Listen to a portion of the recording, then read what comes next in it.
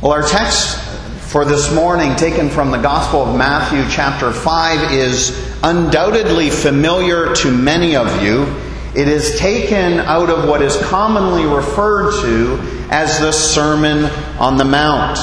And the Sermon on the Mount is the most studied discourse from the most read book in human history. The Sermon on the Mount spans from Matthew chapter 5 through Matthew chapter 7. And if you're reading it continuously, it will take you about 10 minutes to read through this sermon. But I can assure you, however, that the first century multitude did not climb up a hill or a mountain in a remote location to listen to Jesus deliver a 10-minute sermon.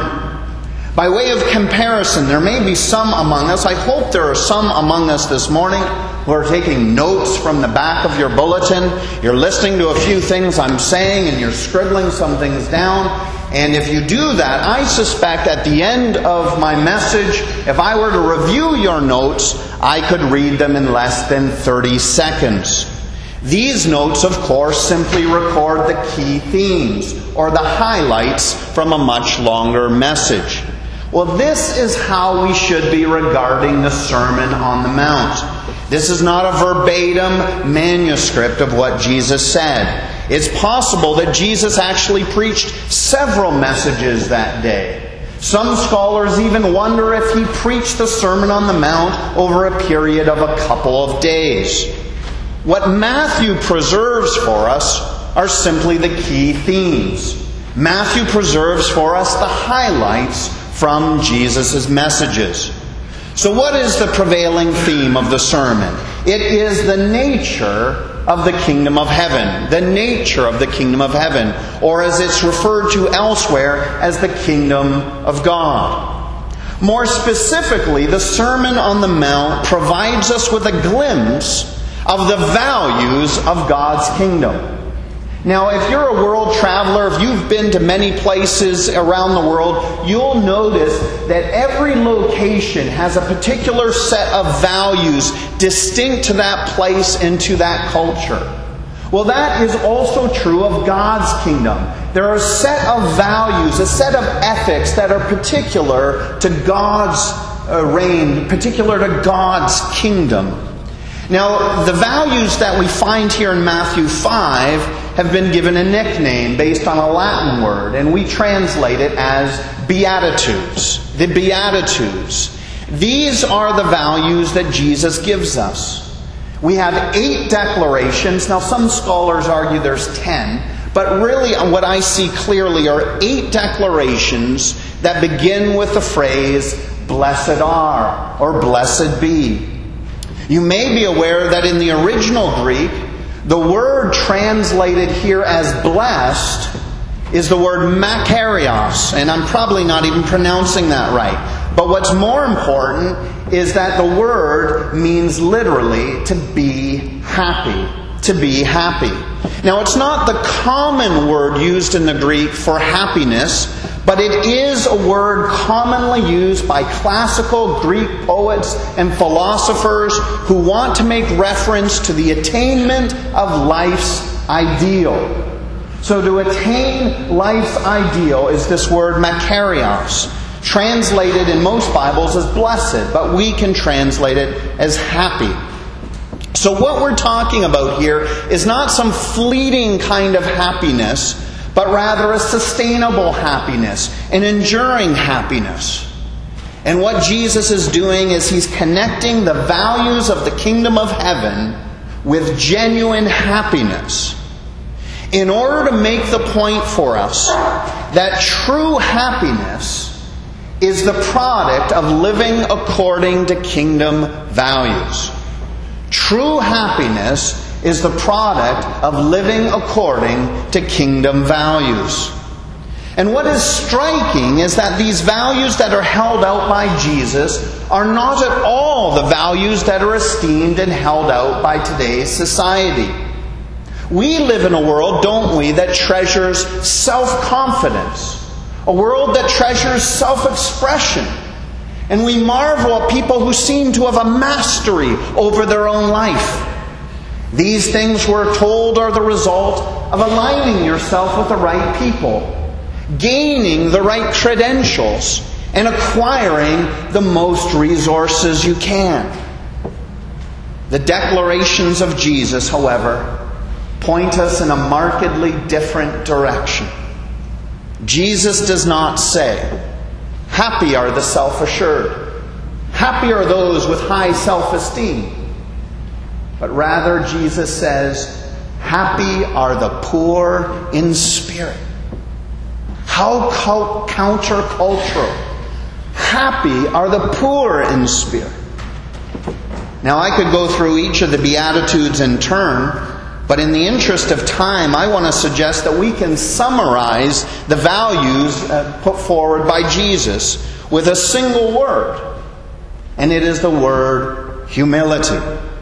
The common thread running through these declarations is the value of taking a humble posture before God and also having a humble estimation of oneself. And so this is where I got the summary statement from. Happy are the humble. Happy are the humble. Jesus very clearly sets before us the way to true happiness. And yet, most of us would admit that acquiring enduring happiness is often elusive. We'd likely admit that we're not as happy as we want to be. We're not as happy as God has designed us to be. Well, why is that? Why is that? As far as I can discern, the values identified by Jesus in this sermon are not values we naturally pursue. We don't wake up in the morning thinking, "Oh, I'm going to be poor in spirit today. Oh boy, I'm going to be full of mourning and full of meekness today." That's not a tendency we naturally have. It's not my default position to be humble. It's not even my default position to pursue humility. It's not our tendency to be poor in spirit. Well, Dr. Martin Lloyd-Jones accounts for this. He suggests that each beatitude is a disposition which is produced by grace alone and by the operation of the Holy Spirit upon us.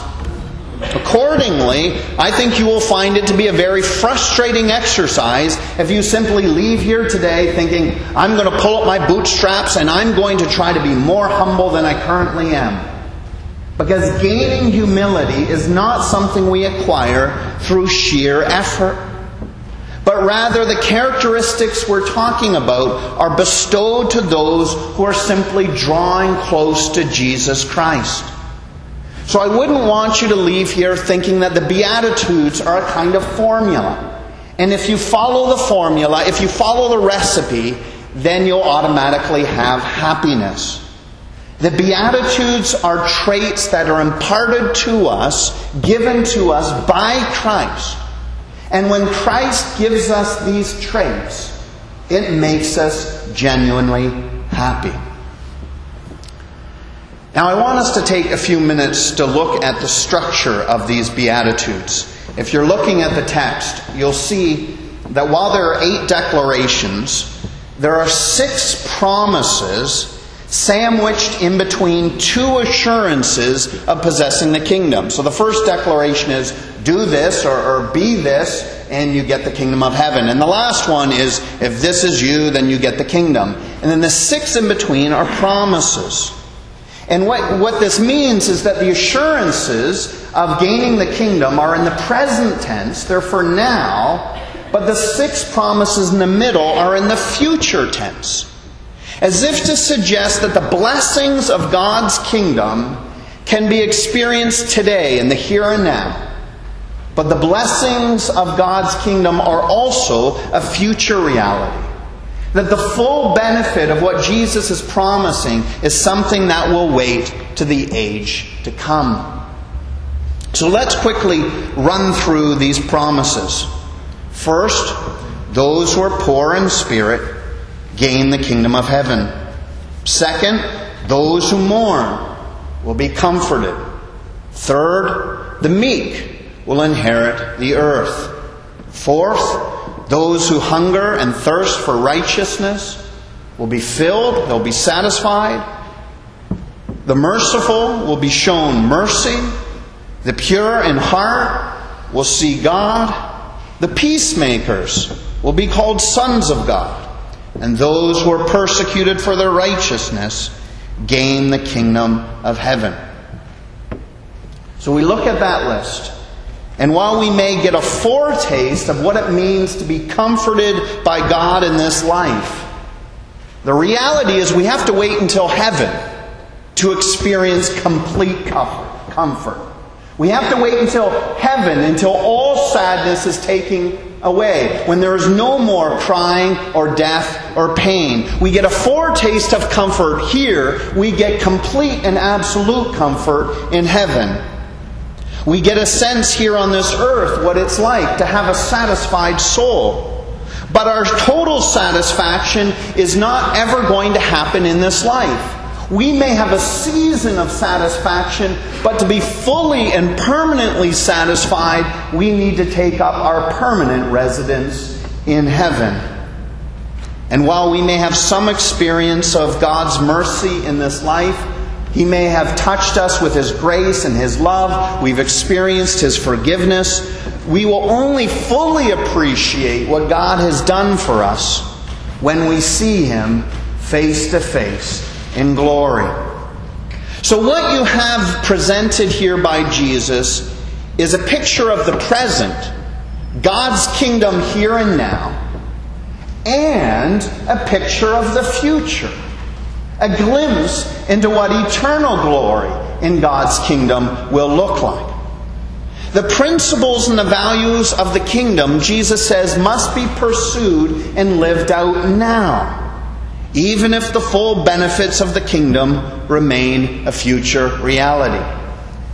Now, the Bahamas is known for tourism, of course, but it's also known for investment banking. And if you've ever spoken to a financial officer, they will tell you about the advantages if you invest some of your money now, and if you live long enough, you'll get the benefit of your investment later on. There's a similar thing happening in terms of what Jesus is saying here. If you live in a particular way now, it will pay dividends in eternity. Well, another analogy I could give you that comes to my mind emerges from a congregational event we had earlier this year on Paradise Island. And for this event, we hired one of the top caterers in this country to prepare for our gathering a series of appetizers. Now, just in case you weren't there that night, I need to tell you, you missed something that was an absolute culinary delight. The appetizers were absolutely fantastic. In fact, I still bring to my mind these potato cake appetizers I had. I can still see them now, nice and crisp. And they had a little dollop of sour cream and a little bit of pesto. And it was the best one-bite sensation I've had in a very, very long time. Now, if you're thinking, well, I was at that event and I don't remember seeing those. Well, it's probably because I ate so many of them that you were not given the privilege of eating these potato cakes. So I reflect on how much I loved the food at that event on that evening, and then it later hit me. Everything we ate that night, those were just appetizers. And I thought, if I can enjoy the chef's appetizers that much, how good is her entrees? I want to have some of the main course stuff that she does. If her appetizers are this good, I need to find a way to get the entrees in me. Friends, this is how the Christian should view their experience here on earth. And I'm going to wait for that police car or ambulance. I can never tell which is which. There we go. What God is presently serving to each of us, what He is currently offering to each of you, is markedly better than anything else currently being served on this earth. But what I want you to know is that which God currently is offering to you, they're just His appetizers. What God gives us is the best thing in the world, but it's His appetizers. And Jesus is telling us there are even better entrees being prepared for you in heaven. The entrees of heaven will be perfect. The entrees of heaven will never spoil. They will endure for eternity. So how do we get this? Well, what ladder must I climb? What test must I write and excel at? What is required for me to get this? I don't want just the appetizers. I want those, but I want the entrees too. What do I do? Well, what is required is countercultural and it's counterintuitive. The way to receive these blessings begins with the lament that we cannot acquire them for ourselves. The way to receive enduring happiness is by humbly recognizing that we're depending on the work of another. Jesus says, "Blessed are the poor in spirit, for theirs is the kingdom of heaven." I don't know where the phrase was invented. You know the phrase, God helps those who help themselves. That's not in the Bible. That theme isn't even in the Bible. I don't know where that came from. I wish I could find the person. God does not help those who help themselves. God helps the helpless. He gives life to the poor in spirit. He gives to those who cry out to them. Jesus says, "Blessed are they that mourn, for they will be comforted." Well, what's being mourned over here? What's being mourned over here? I think we need to take our cue from the statement before. Those who have a keen sense of their poverty in spirit, those who have a keen sense of their helplessness, do what? They mourn over that. We're not happy about our helplessness. We mourn over it. And that's why a few verses later you read about those who hunger and who thirst for righteousness. So the first part is we recognize we can't do it. We can't climb the ladder. We can't pass the test. We can't do what's necessary to gain God's forgiveness and favor. We can't do it. And so we mourn. And then we hunger and thirst for a remedy to our predicament. And the good news of the gospel is that God provides the remedy to our predicament through Jesus Christ. God provides the remedy to our predicament through Jesus Christ. The answer is not found within us. It's found within Him. Enduring happiness is not something I get by way of my performance. Enduring happiness comes to those who humbly turn to Christ as the one who alone can meet our deepest need. To put it more simply, happy are the humble. And as you humbly turn to Christ, as you begin to experience the blessings of Christ, I want you to keep in mind the blessings of Christ in this life are just the appetizers. We're just getting warmed up.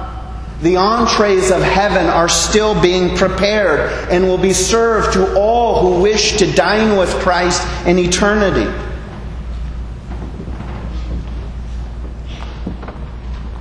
I look out this morning and I do not presume to know where each of you is at.